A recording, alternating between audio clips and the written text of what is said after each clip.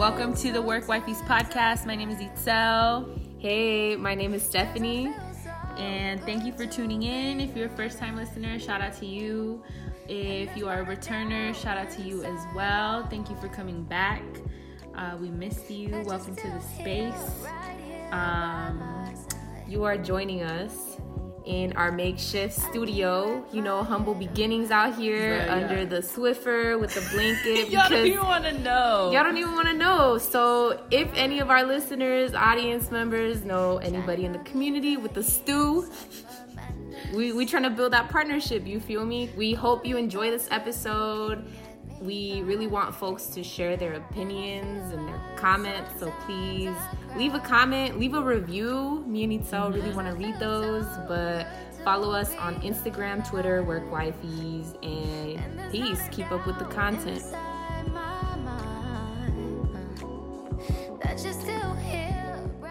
Hey, Steph, how do you feel about episode number 5?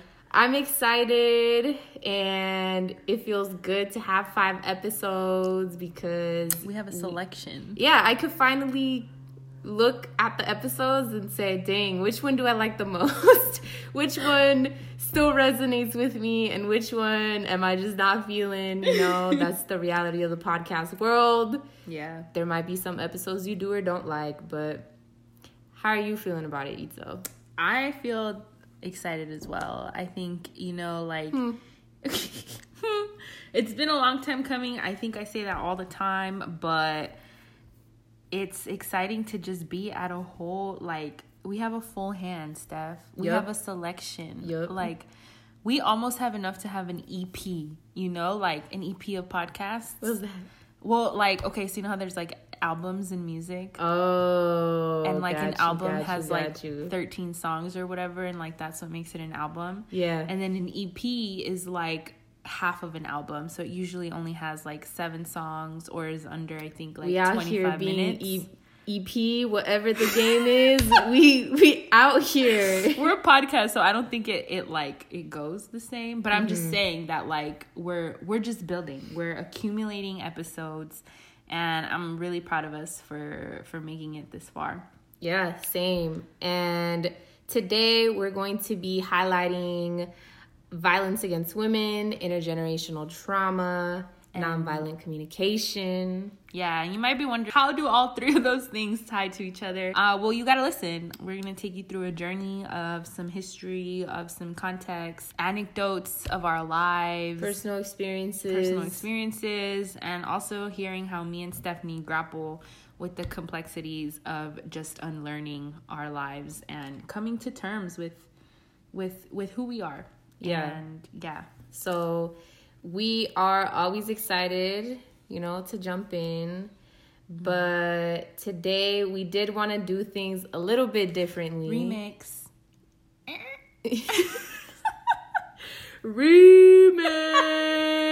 You're hella funny. I'm going to insert some DJ horns. We just want to give a shout out. Not just want to give. This is the ultimate shout out, y'all. This is the ultimate shout out from our hearts. We created a whole section for these people. Yes. We did. Y'all should see it. And there's just a couple people in our circles, in our community, that have been rocking with us since day one, reposting our stuff ever since we launched, giving us feedback, shout outs, feedback. We want to start off with Samantha. Huge shout out to Sam for supporting us all the time, giving us shout outs. And we see you, girl. We love you. Yeah, shout out to Sam. Sam is also running for school board in Marin. And y'all know about Marin. It's particular demographic, but my girl is out there representing. Yes, so she is. Yes, follow she is. Sam. We often share her stuff on our Instagram. We just appreciate you, Sam, so much for being a good friend and also just a really good supporter of our work. Next person we want to shout out is Joanna. Thank you for listening. Joe Money. That's my cousin. Thank you, cousin, for listening to our podcast and just, you know, getting out the good word down there in Orange County, letting the good people know about what the resistance is about. Yeah. Next up, we want to give a huge shout out to insert DJ horns here to Rita, the one and only. Thank you for supporting us. Badass person. Yes, always cheering us on and being a pillar. Yeah, we appreciate you. We fuck with you. Rita also has her own podcast, Healing Out Loud. We'll put it in the comments. Yes, but we will. If you want to learn about the Loud community, Loud healing, diaspora. how that looks like in the Loud diaspora. All right, next person we want to shout out is Haiti. Thank you for listening, for supporting us. We appreciate you. Yeah, we appreciate all of the positive feedback that you have to give us, or any feedback really. Since day one, you have always just like believed in me and Stephanie and have like pushed us. The vision. Yeah, and like you just have so much vision for our podcast in ways that I think that sometimes we don't. And so thank you for honorary ambassador. What the heck? Haiti on the board of Work Wifeys. Yes, we love you, girl. We want to give a warm shout out to Diana, aka the Roomie, the long life Roomie, always supporting, encouraging, hype woman. Yes. All of these people are hype women, but leave it to a Leo queen to take it to another level. Yeah, shout out to Diana. Thank you for always welcoming me into your space. And, you know, it's safe to say that Work Wifeys has really been built in Stephanie's house. In the stew. So shout out to you for supporting us in that way. Yeah. Next up, we want to give a warm shout out to Lisa. Hey, girl. What's up? I just want to say thank you again. Each individual thank you is unique. It's very meaningful. Yeah, you all know how we feel about you individually. We just want to shout you all out. And so, Lisa, I appreciate you so much for, you know what, like you were one of the very first persons who gave us feedback on our podcast, and I really appreciate that because you keep it 100 with softness. So thank you, Cancer child, Lisa. we dropping zodiacs now. Next up, we want to shout out Chantel. Hey Chantel, thank you so much for always leaving us really uplifting comments and words, feeling excited for when we drop. And you know, it makes a really big difference. It really does. When just putting your creativity out there and people kind of share it and repost. So I hella appreciate that. And me too. Thank you I appreciate it. For seeing us. We appreciate like all the positive comments you give us all the time, and just like telling us how much our words resonate with you and your experience. Really empowering for us, and we hope it's also empowering for you. You're just, you know, you're a homegirl, and I can't wait to hang out with you after this pandemic or whenever it's safe. Yes. Next up, second to last, we want to give a very loving, a very loud shout out to Janice.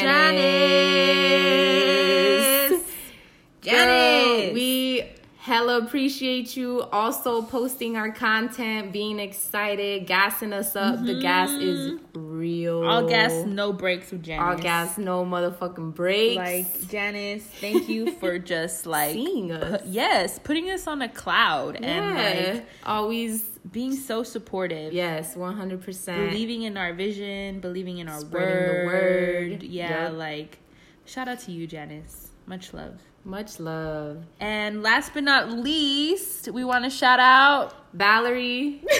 Has been a supporter, and Valerie's one of the people that has been the first person to kind of make a donation, a monetary donation. And typically before we start our podcast, we've developed this ritual where we, you know, break bread. That's what we were able to do. And Valerie, your comment, your text message, your support means a lot. And if you're listening right now, what's up? We just want to send you a big hug and thank you, huge Valerie, appreciation for just your belief in all of us. And notice how like this whole list was female identified people. Yep. Homegirls supporting homegirls. I love all of you. I haven't met some of you. Same. But I like appreciate the cyber solidarity and like the cyber empowerment. We have your back just in the same way. You got a business, let us know. We'll support you. Yeah. You got a little side gig, let us know. We'll support you. Like, we got you. It means so much to just know that there is like a solid people that see your work, people that honor it, people that give you encouragement in ways that you might not see it. So yeah and that see you, you know, it's like beautiful to be seen, you know, by other people.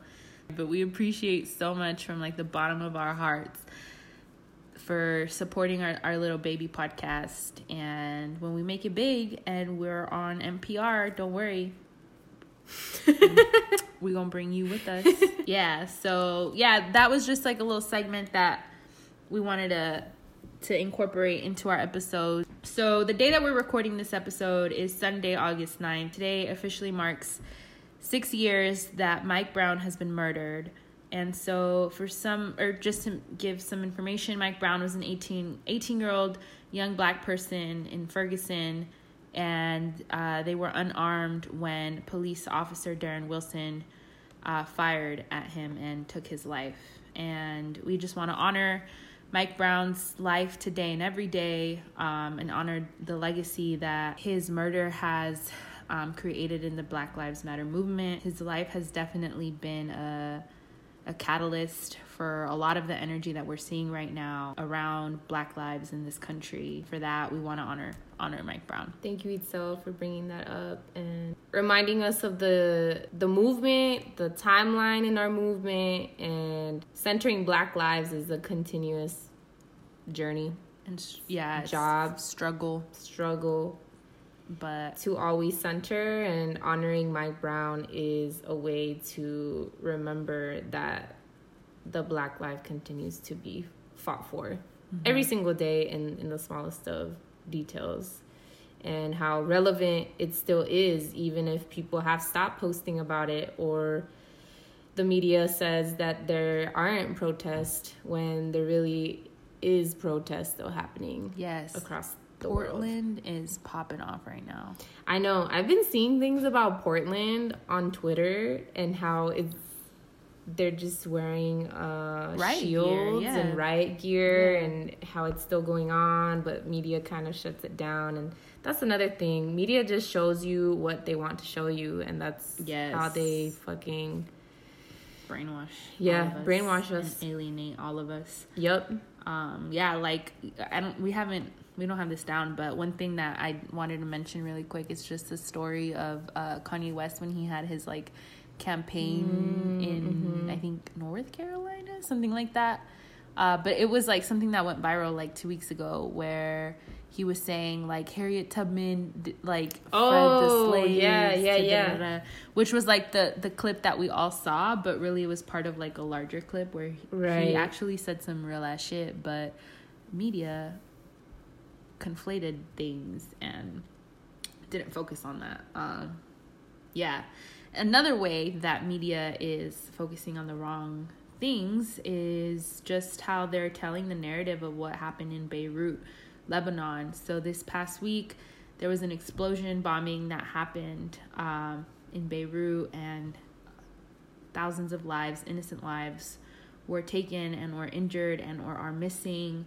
And so we also just wanted to give a moment in our podcast to send prayers and love to the people of Lebanon who are cleaning up and mourning the lives of their loved ones, because the Lebanese government isn't doing anything. There's different conspiracies about what's like, I don't want to say conspiracies, but different narratives that are going around about what actually happened in Beirut, Lebanon. And so we encourage all of you to read up on it. Again, come to your own conclusions. Somebody you can follow on Instagram to get more information about what's happening on the ground and different ways to help is an account called Arabs for Justice. We'll include it in our episode notes. And keep yourselves informed. Another thing that we just wanted to kind of bring into an open check-in is motherfucking Meg Thee Stallion and Cardi B. What's up with WAP? WAP. Pussy. How we just wanted to openly share our thoughts, because they're receiving a lot of backlash on their song, and there's a huge conversation happening around, well, what about male rappers and women rappers, and why did they kind of get to say pussy and all this other stuff? So it's, it's a weird time. So we got to talk about that out loud. Yeah. So, okay, let's start with what our impressions are. So what did you think of the video? So I actually have not watched the video. Steph. I know. I sent it to you. I know. I just didn't watch it. My bad. So I received the video from Itzel and I did not watch it. I just did not watch it. But I've been seeing all these clips about Meg and Cardi in the video, and then out of nowhere, fucking Kylie Jenner pops out. Random white girl. Yeah, random white girl. It's so weird. But I really fuck with the song, and I think people are just being mad haters about it because they don't love or appreciate seeing women create fucking black women specifically own and create parts of their sexuality, be fucking sexually positive and liberated and radical and open. When you're just so open about your sexuality, people just don't fuck with it. Dude, yes. Sexuality makes people really uncomfortable. Like, there are people who can't even say wet ass pussy because it sounds like taboo. Yeah, I like your take on it. I think that just, we stan Megan Thee Stallion. Like, we are diehard, like, hot girl fans, And so, at least, I think maybe just me. I think it's just so that is the hardcore fan. I just relate to Meg so much. I still like certain her. Things, obviously. I like her a lot, too. But Meg, Itzel just really loves her. Yeah, I do. But I thought it was a really good collaboration. I think everyone had, been waiting for Meg and Cardi to team up, and it was just it was bomb. I loved I was watching an interview where Cardi B was kind of explaining her process around it, and she just wanted to incorporate different female artists, show solidarity across all races and occupations, and that females in the industry can work together and not necessarily tear each other down. And that aspect I really fuck with, and I guess I can understand why Kylie Jenner was in it for that reason, I guess. I still thought she was out of place. She looks out of place. But yeah, I think that they are getting a lot of backlash. I've been seeing just how vulgar and how the lyrics are just so hot. And I think it just brings up a larger conversation of just the world is not ready for female empowerment in that way sexually. And I think that the world is also very conservative when it comes to embracing our sexuality, our parts that we use to participate in sexual activities, and so I think why can't they just fucking rap about their pussy as openly? And I saw this video about Cardi saying, if women, self-identified women aren't having a wet ass pussy, then maybe that's because you have no idea on how to please women. And she was just so fucking open about it. If you know Cardi, you know how she goes off. So I think it's just bringing a lot of relevant conversations as to why women just can't have pleasure. Or own their sexuality, right? And they just look so fine in that video. They were... The choreography. I love it. I love it. They look so good. Yeah. And also, anybody that has anything to say about, the level of explicitness of this song, if you can vibe to Too Short, if you can vibe to... E40. Anybody, any male rapper that talks about shaking ass, that talks about pussy, getting my dick sucked, like all that. There's literally a song that says, I gotta get my bitch and get my dick sucked. Like, right. How is that, like, for all those people, like, don't make that comparison. Like, it's irrelevant. But right. We wanted to bring it up because it's stirring the pot in ways that I think we like really vibe with, and it's beautiful to see like Black women getting it, especially after what Megan is like coming out of and experiencing and healing from. I think that like her resilience is just like remarkable, and the way like she got right back to work. I'm not necessarily applauding it, but I think that it speaks to the resiliency that her and Black women in general embody.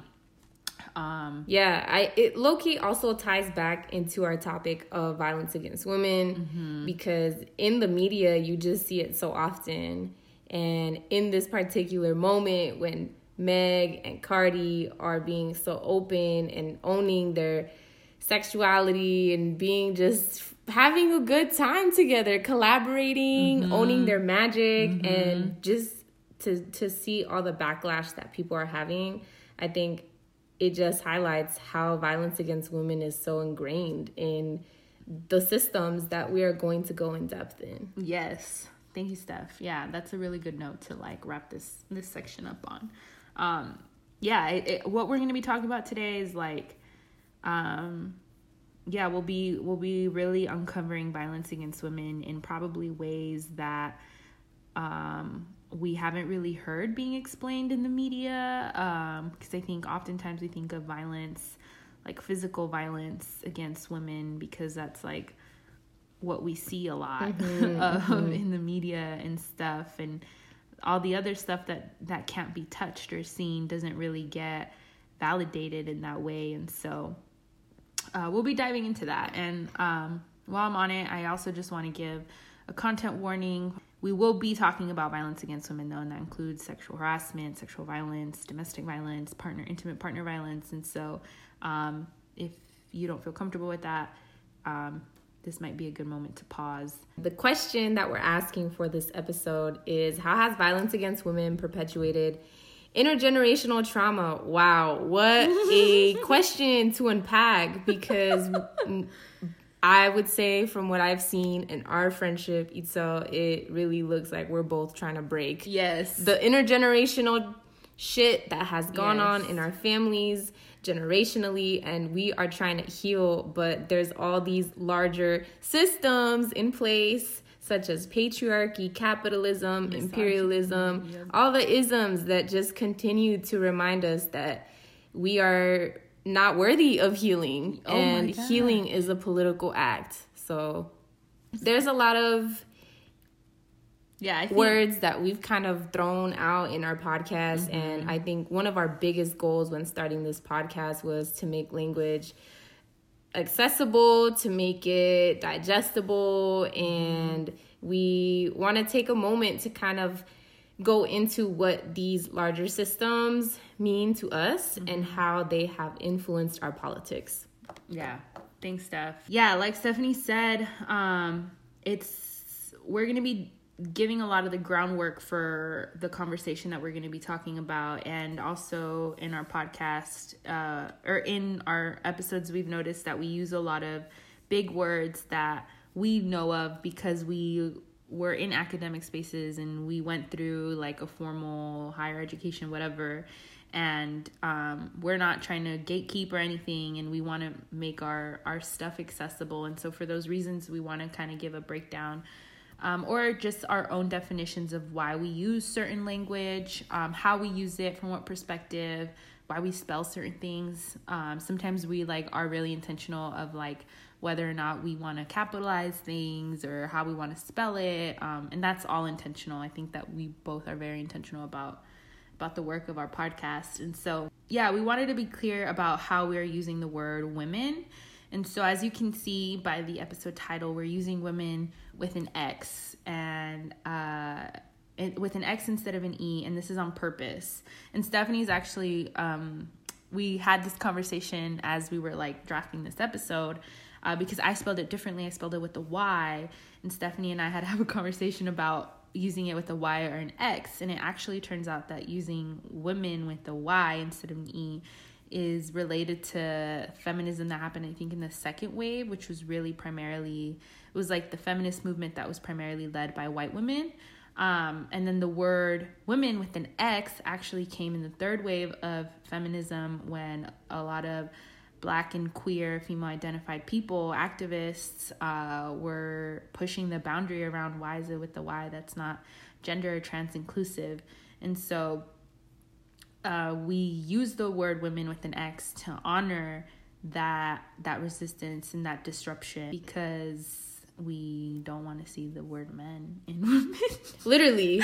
Sometimes that's all it is, but it's also acknowledging that the way you spell women is a political act, and language is also a political act, because how you choose to disrupt the English colonizer language is a form of resistance. And so we had to have that conversation. But in case you see our stuff and you are wondering, why do you spell it with an X, or what does the X mean? You might have a little bit more background as to why we are doing that now. So, yeah. And so when we say women, we're referring to all the people who identify as women, or like the women experience, not only the women who were assigned female at birth. And so again, it's inclusive. It's trans and non-binary inclusive. And we want to make it clear that that's why we're using this. And language is, it, like Stephanie said, is a form of resistance, and it disrupts the English language, like visually. The first takeaway that we are doing is the systems that perpetuate violence against women, and basically our own experiences of when we've witnessed it or seen it play out in the world. Yeah, because like I said earlier, violence isn't just physical. Violence shows up in mental, emotional, professional, systemic, and institutional ways. And so we want to share like the different ways that it can show up, and then also share how we've seen some of those things in our personal life, or in our life experience, and we've seen it done to other people, to just set the context for how we're speaking on this. And so violence against women can show up again physically, also through the hypersexualization of female bodies, catcalling, emotional abuse, and that can look like manipulation, toxic relationships.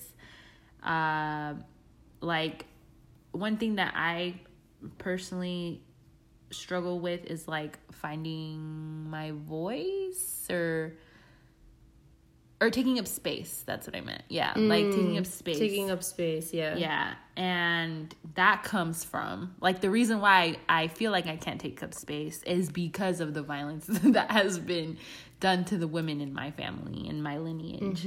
And so it tripped me out when I first started learning about that, because I always thought I didn't constitute it as violence, because I didn't see it being like, I don't know, like I figured like violence, if somebody was being violent towards me, like somebody would say something, like somebody would try to protect me, or somebody would jump in, or somebody would like. Yeah. And I always thought that my definition of violence against women was more so physical. And so I even remember talking about this last week when we both shared that it's uncomfortable to hear us talk on a podcast. Yes. Right? And I the reason I choose that example is because it goes back to kind of what we've seen in our own families, particularly in mine, where sharing your emotions, sharing your feelings, opinions, it just was not really accepted by the men, including in my extended family, or what's that called, internal molecular or nuclear family, whatever whatever. But it basically impacted me in ways that I have not imagined, that still kind of show up when I'm listening to our own episodes. And I think for me and Itzel to bring that up, it kind of reminds us that it still stems from a larger place. Yeah. that we once saw in our families. Yeah, or in society.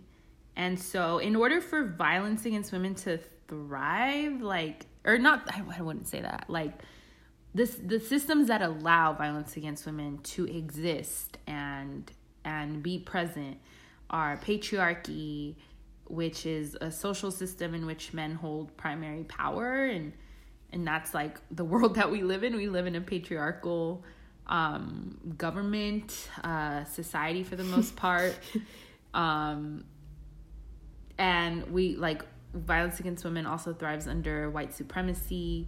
Capitalism, because capitalism is so violent to women and exploits women in the global south, in previously colonized countries that continue to have the production and have it shipped to different places and have it sold. And I just think it's all these systems that uphold it. Yeah, that uphold it and, like, make it seem like it's and then when okay. we see it at a micro level, it's abuse in the family, it's mental addiction, health, poverty, alcoholism. But then you take a step back and say, nah, it's not just here, it's globally. Exactly. It's learned. Like, we mimic systems, you know, like, we can't act in a way that we're not taught to act in. And I don't think majority of us have not been, I don't know. I think that we, as people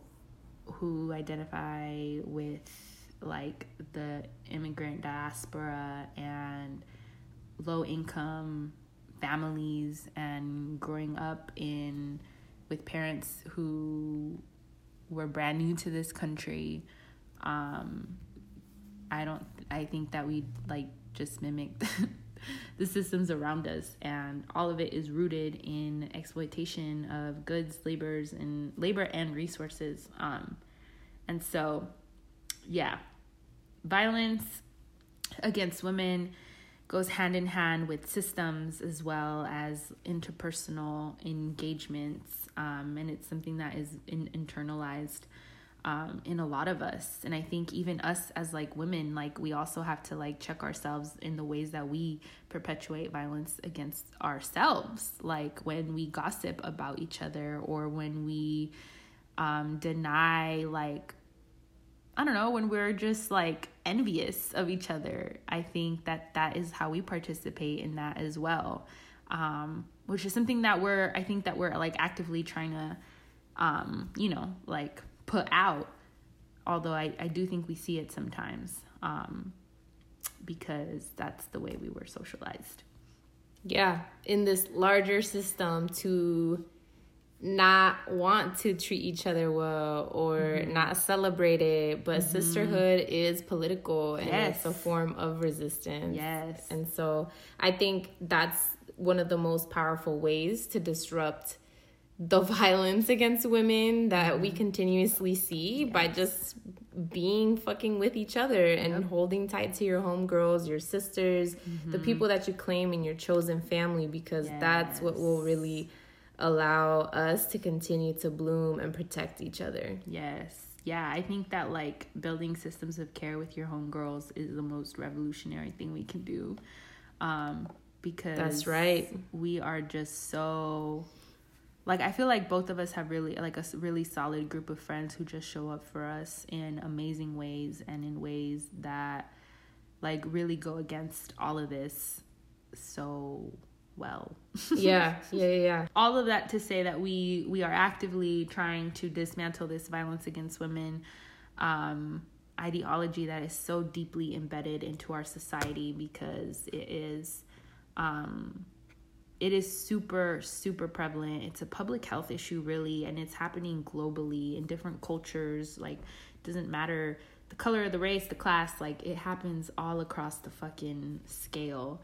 And not that we need the validation of research, because me and Stephanie telling you this should be, as, like, two female identified people, should be enough.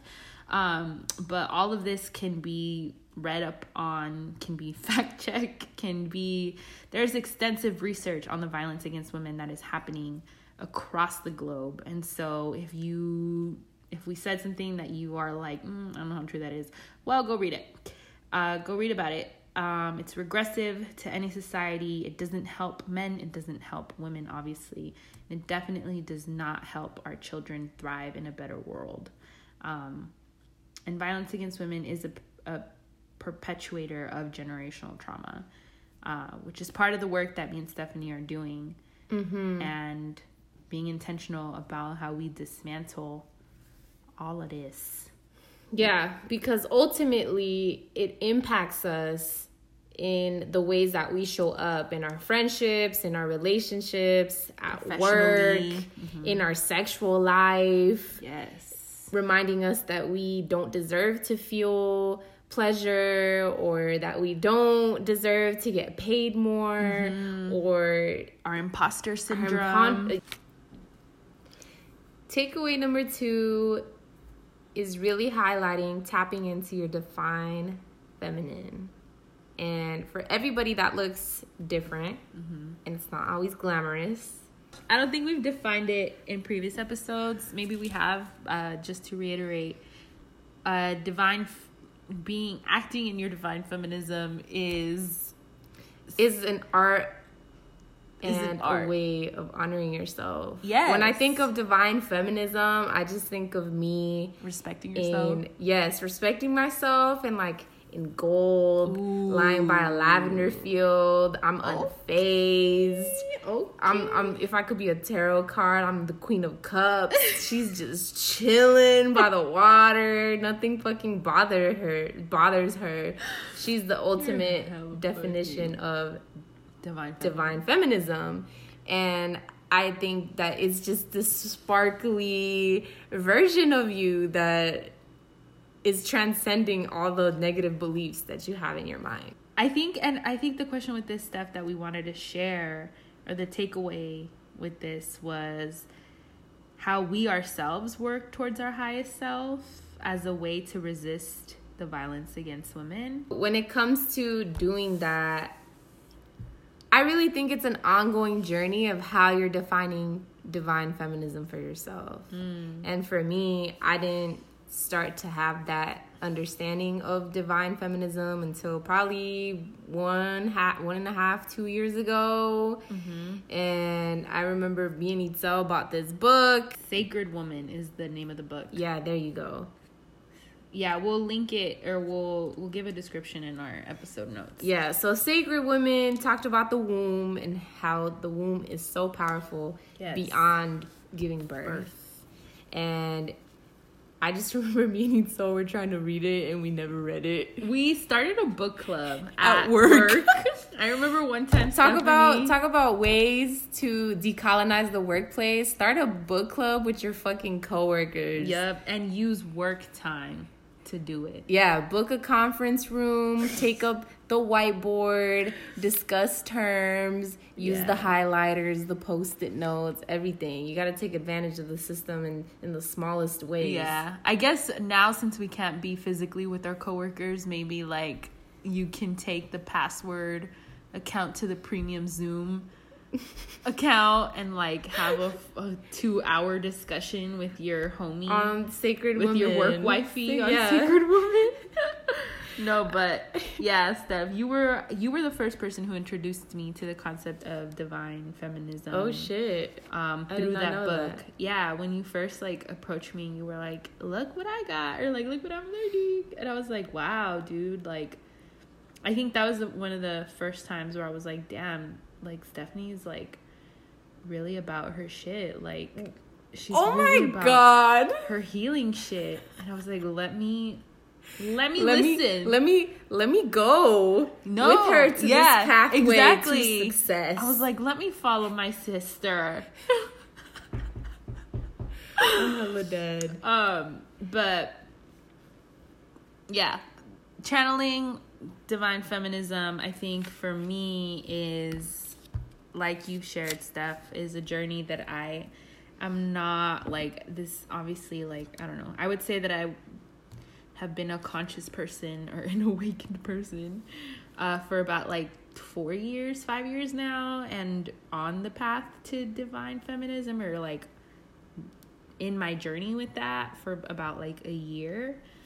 I still struggle though, because I'm kind of an impulsive person sometimes, and I'm very much like, let's live in the moment kind of person. Ooh, that type of person. Tell us more, Itza. Well, I don't want to put myself on the spot. Why not? Like, roast myself. Sometimes you gotta give yourself all the gas. You're hella funny. I'm not about to do that. Rewind. Yeah, I'm not about to do that right now. But I will say that I will be the first person to admit that I do not always act in my divine feminism path. I struggle with her. But shout out to her. She's patient. I do in other ways, though. Like, how? And I think this is how, like, I want to share, is that you can, like, two truths can be true, right? Like, I can say that I am on my journey of divine feminism, and at the same time, that journey does not apply to all aspects of my life. And Damn. so I can say that I act in my divine feminism at work or with my family or with setting boundaries in my relationships. Damn, I'm gonna like roast myself right now. But I do not act in my divine feminism all the time in my romantic life. And shit. Yes, that's what I'm saying. And so episode number 2. This is episode number 2 all over yes, again. Where we're this is just episode number 2. sharing our truths. Yes. And so I listened to that. And not to say that I'm like a toxic person or anything. Like, I definitely do want to give myself credit in that way. But I just share that because I don't want to create the illusion that we are divine femmes all the time, or like make that the expectation, because it's not. And I think what we're trying to get across with this is just that, again, it's a dance, and so some days we will embody it very, very well. I like that metaphor. And we will live dance. We will live to it to the T. And so divine feminism, divine feminine energy always comes with, you know, pushing yourself in a very healthy way to be the best version of yourself. But I just think it's like this elusive way of talking about yourself. It's like, ooh, damn, she divine. Like, yes. She got that divine energy. Yes. She a vibe. Like, she is on a frequency that I need to like level up to. Yeah, because part of being a divine feminine. You're hell funny. See, Sel's over here getting all shy and shit. Shut up. She's a real shy girl right now, but she's wearing a Poppy Juice shirt. Make it make sense.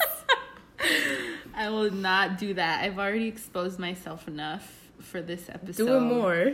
Y'all gotta stay tuned. To that Free My Girls in Toxic Relationships episode that we got somewhere in the Work Wifey archives. Google Drive, in the lost files. It'll air. One day. Also, back to divine femininity, I like what you were saying, kind of like the regalness, the royalty. Yeah, it's that rosé in my hand. It's that little sazon. That little flick of the wrist. She got the juice in the sauce. Yup. Yes. That's the ultimate divine energy. Yes, holistic mommy. Holistic. Yes. Holistic mommy energy. Yes. And that also means doing the deep shadow work, because it's not always roses and royalty. It is isolating and it is dark. Because in your journey to divine feminism, you uncover so much about yourself, which is our takeaway number 3. Look at that. Wow. Alignment. Takeaway number 3 is that the power to break curses lies in ourselves. And when we say this, we're referring specifically to intergenerational trauma. And so something I've been reflecting on. Right? Dissecting. Yeah, and I feel quarantine has really pushed me to do that even more. Same, girl. And because I'm just in my room with my thoughts and I'm overthinking, I just start thinking about my childhood. And I just came to admit I had a very fucked up childhood. There was a lot of shit that I dissociated from a long time ago and kind of chose to forget because that's how traumatic it was. And so, can I ask you a question? Yeah, go ahead. Can I ask you how you've you said you disassociated from it. So how did you come back into association with it? Damn. Yeah. So when I dissociated from these experiences in my childhood, I think I came back to it by really asking myself hard questions. So whenever I started feeling something I have been exploring during quarantine is my abandonment and my codependency. And so when I would start feeling a little left out or lonely or fear of being forgotten or just little things like that, I started questioning, wait, where does this come from? What's the first memory that I have that I can remember where I felt really unsure of myself? Okay. Or it's like doing therapy on yourself, low key, and asking yourself those difficult questions. And I would just lean into that moment and say, wait, when did I feel abandonment in my life? Or when did I feel I had to please other people? And who do I see that in my family? You know? Yeah. Because it's all relational. It's all what you see, all what you see learned modeled. Behavior. Learned fucking behavior that you're trying to break in your 20s. Wow. Yeah. Midlife crisis. Quarter life crisis, sorry. Yeah. And I really think that's what my 20s are going to embody and capture. And it's just reparenting myself, overcoming my shadow self, seeing myself in the mirror, the thorns, the roses, the soil, the roots, what grounds me. So yeah, thank you for sharing all of that, Stephanie. I think it's beautiful to witness that in person and also just like archiving it in our baby podcast. I think will be a documentation of our growth moving forward. It's an online journal. It is an online journal. So thanks for tapping in. Yeah. I think for me, that's like... Yeah, how has it been for you, Itzo? I think for me, like... What do you think? Tapping into my intergenerational trauma, it's interesting to hear, like, how it kind of came up for you. Because it came up for me in a different way. It was almost like an epiphany kind of way. Like, I was, like, really in my thoughts. About life. I was just sitting with myself in my room, and I have like pink lights in my room. Were you staring at them? I have this like painting. Hella in the zone. Dude, I have this painting that I painted. It's called the Oyin, which is like a symbol of movement in like Aztec history. Look at you. And so I was staring at it, but I was really sad, and like I feel like I always carry this sadness, and I feel like not to like lower the energy of the room. It's all good. But I like always felt like a sadness, you know? And I feel like it was always noticeable in my eyes. Like, I feel like your eyes in general, they're mirrors to your soul. They're pathway to the soul. Yeah, literally. But I feel like eyes give you a lot of information about the state of a person. And my eyes always look so sad, like kind of like droopy, you know? Not so much, but like you have the sad girl eyes. Yeah, I have like sad girl eyes. And like generally, like I've felt more recently in like the not new year, but like in recent years, like I've felt a general like sadness that is consistent throughout the entire year. Damn. And I don't think it's depression. I mean, I haven't gone to a doctor for it. I'm in therapy, it hasn't came up, but I was like really thinking about, why am I this sad? Like, I have my basic needs met. I have dealt with the grief in my life, and I've tended to the parts that were hurting me before, and I don't feel like anything is hurting me right now. and no one is hurt. My family is safe. My loved ones are safe. So why do I feel this sadness? Damn. And I really started tracing it back, and it came back to like my dad. And my dad carried, like, he also like lived his life in like under a sad, like, kind, I would want to say like cloud. And I wouldn't say it's on purpose. I just blame it on like machismo. I blame it on like migration. I also blame it on like the way that my dad was raised, and like, you know, just like violence that has been inflicted on himself and like his lineage, which is now my lineage. And that you're carrying. And that you're carrying. Being forced to feel. Yes, and it's crazy. It's scary. It's scary. Because I feel that way too, where I came to a point, maybe even just a couple weeks ago, where I said, damn, why is my sadness so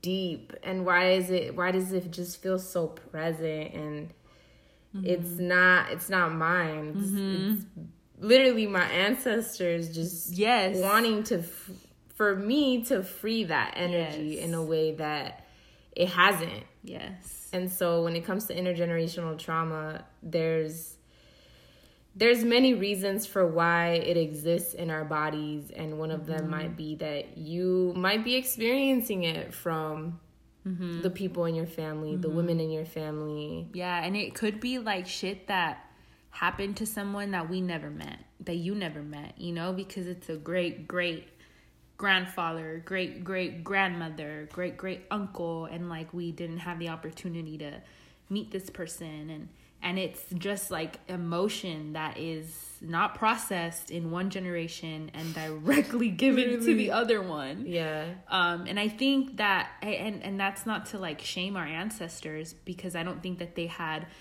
the privilege and the resources, the language to even be able to name these things. And so I think what we've been talking about, Stephanie and I, is also just the power that naming it has, and then also the power, and because sometimes I feel like it can feel like, why do I deserve to heal, or like, I don't know. Yeah, you know? Yeah. And I think one thing we talked about is just like, that's what we owe.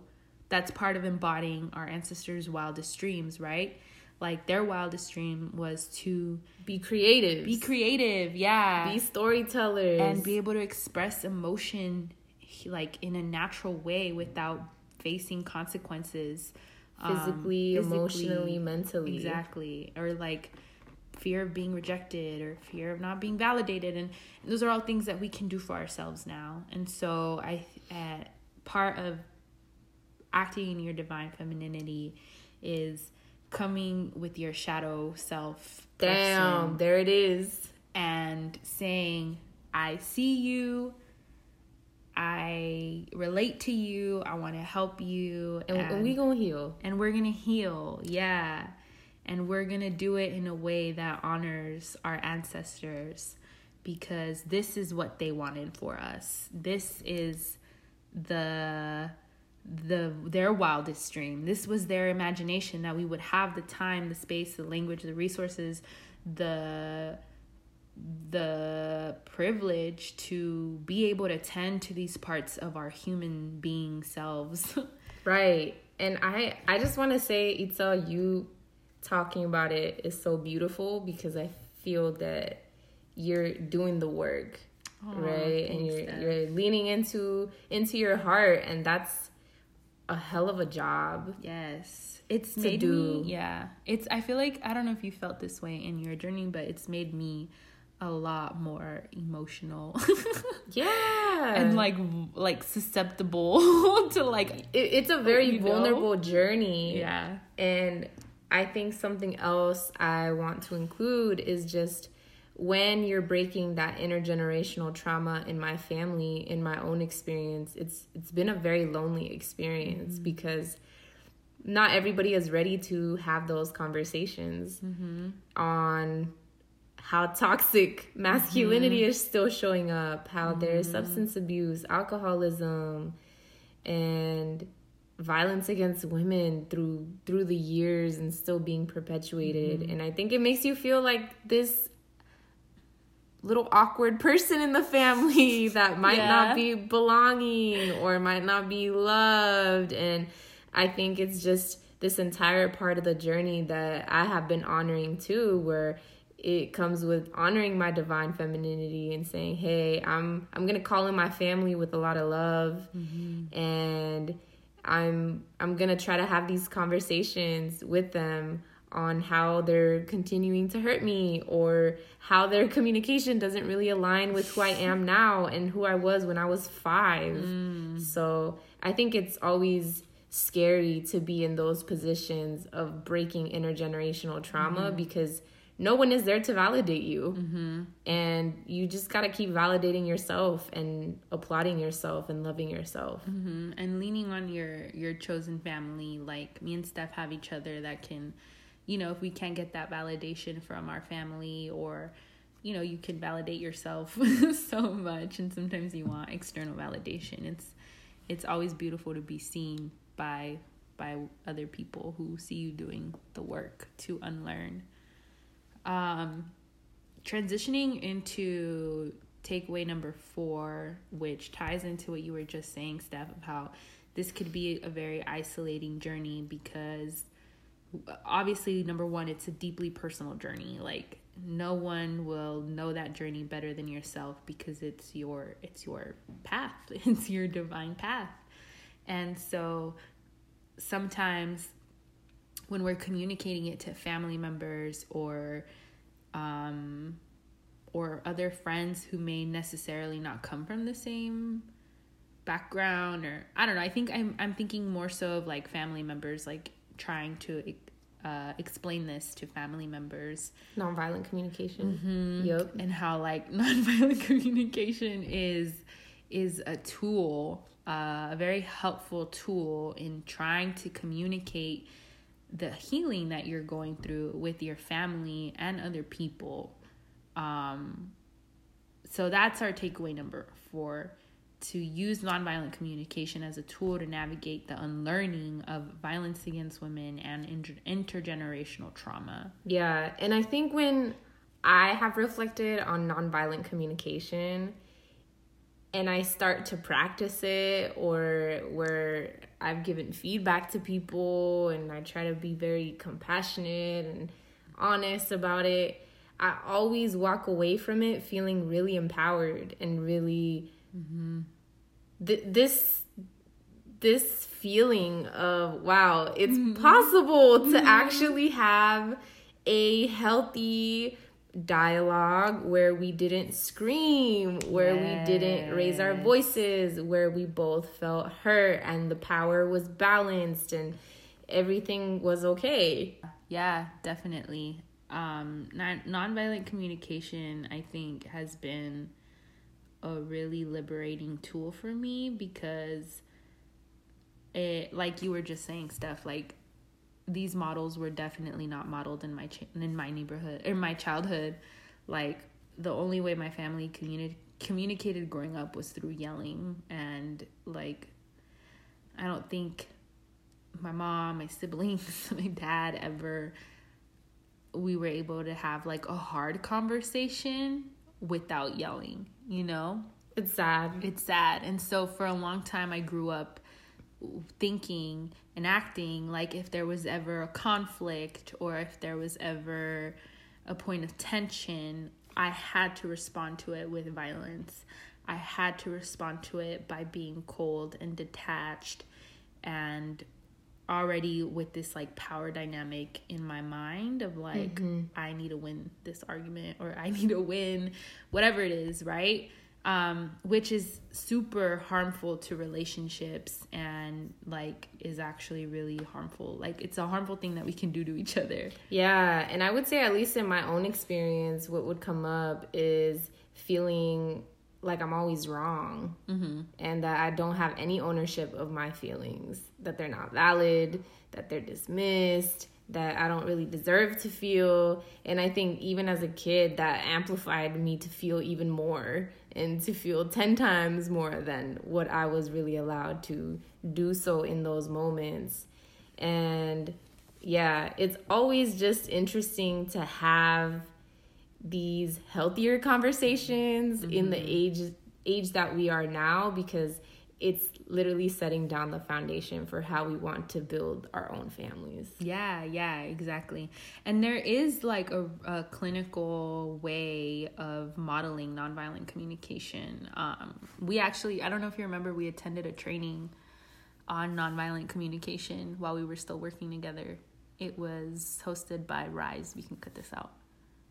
Oh, do you remember? Yes, that was a good training. That was a really good training. And I think the elements of nonviolent communication, because I also think that that's like a jargony like term, it essentially just means having a conversation with another person where you're saying what you feel, the other person is saying what they feel, you're both validating what you don't have to necessarily agree with what the other person is saying, but you can validate that those feelings are true, and then you both work together on a strategy, on a solution that feels comfortable to both people when there is a conflict, right? Mm-hmm.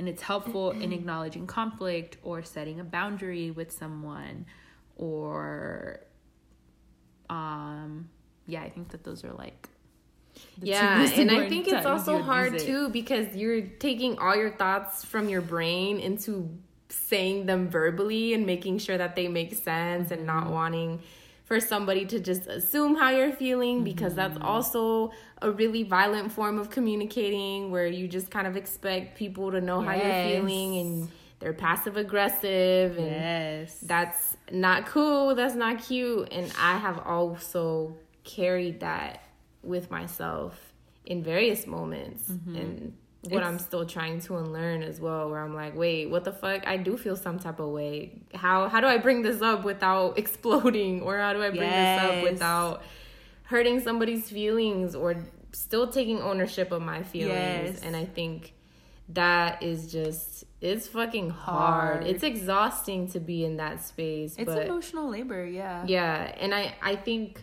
when we do when we envision a world that is fully changed and fully healed, it comes with these tools of having nonviolent communication. Because when we practice nonviolent communication, we are de-escalating from the potential of violent moments that could lead to fucking prison, that could lead to death. Everything that we have talked about on our podcast till this episode. It really begins really small. I think one thing that we always talk about is just like these really large systems that kind of seem uncontrollable. And one thing that I want to share, and something I always remind myself of every day, because it can be overwhelming, is that we can think globally and act locally with each other, and like donate locally and be involved in local politics. And it also means like really investing in our relationships with our friends, with ourselves, with our partner, with our family members, and really trying to restore the trauma that exists in any of those relationships, because it's not a fun burden to carry, and it's actually limiting your happiness and growth in this world. And we only have one life to live, so why not live the fucking best life? Period. You know? Exactly. Exactly. Go work on yourself. Bye. Just go work on yourself. Because I'm working on myself, like we should both be working on ourselves. Always. Self-love. And so, if you haven't heard about nonviolent communication, we definitely encourage you to look into it. There are definitely models out in the internet that give you kind of like a script of how you can model nonviolent communication, because it is helpful in unlearning intergenerational trauma and unlearning the violence against women that we have been so deeply socialized to perpetuate. But it also is really helpful as a if you identify as a woman or you are a person of color, it's a helpful tool to assert yourself in the workplace and in other areas of your life, because it's an empowering tool. Like once you can kind of manage it, and once you kind of like start to get the feel for it and are comfortable, you vibing with it, you go, yeah, I could do this. I could bring this up. This isn't that scary. Yeah, and it's all about the compassion for yourself. Exactly, compassion, and just reminding ourselves and yourself that we are human beings. And so we should treat each other that way, and we should be nice to each other and kind. Yeah, if you've made it this far into the episode, thank you. We see you. We respect you, and love you. Yeah, we're sending you hella love. Yeah. And this is just a bit of me and Itzel's journey on kind of what we're going through, and we want to hear your thoughts as always. Leave us some feedback. Yeah, this is also stuff that we've been able to tend to because of the pandemic, because we've been forced inside, and Stephanie and I don't really go out, and so we spend a lot of time in thinking, and reflecting. Reflecting about who we are, who we want to be, exactly what world we want to create, how can we co-create it. I feel like I'm a little kid. Aww. Yeah, but thank you for tapping in and listening to our episode.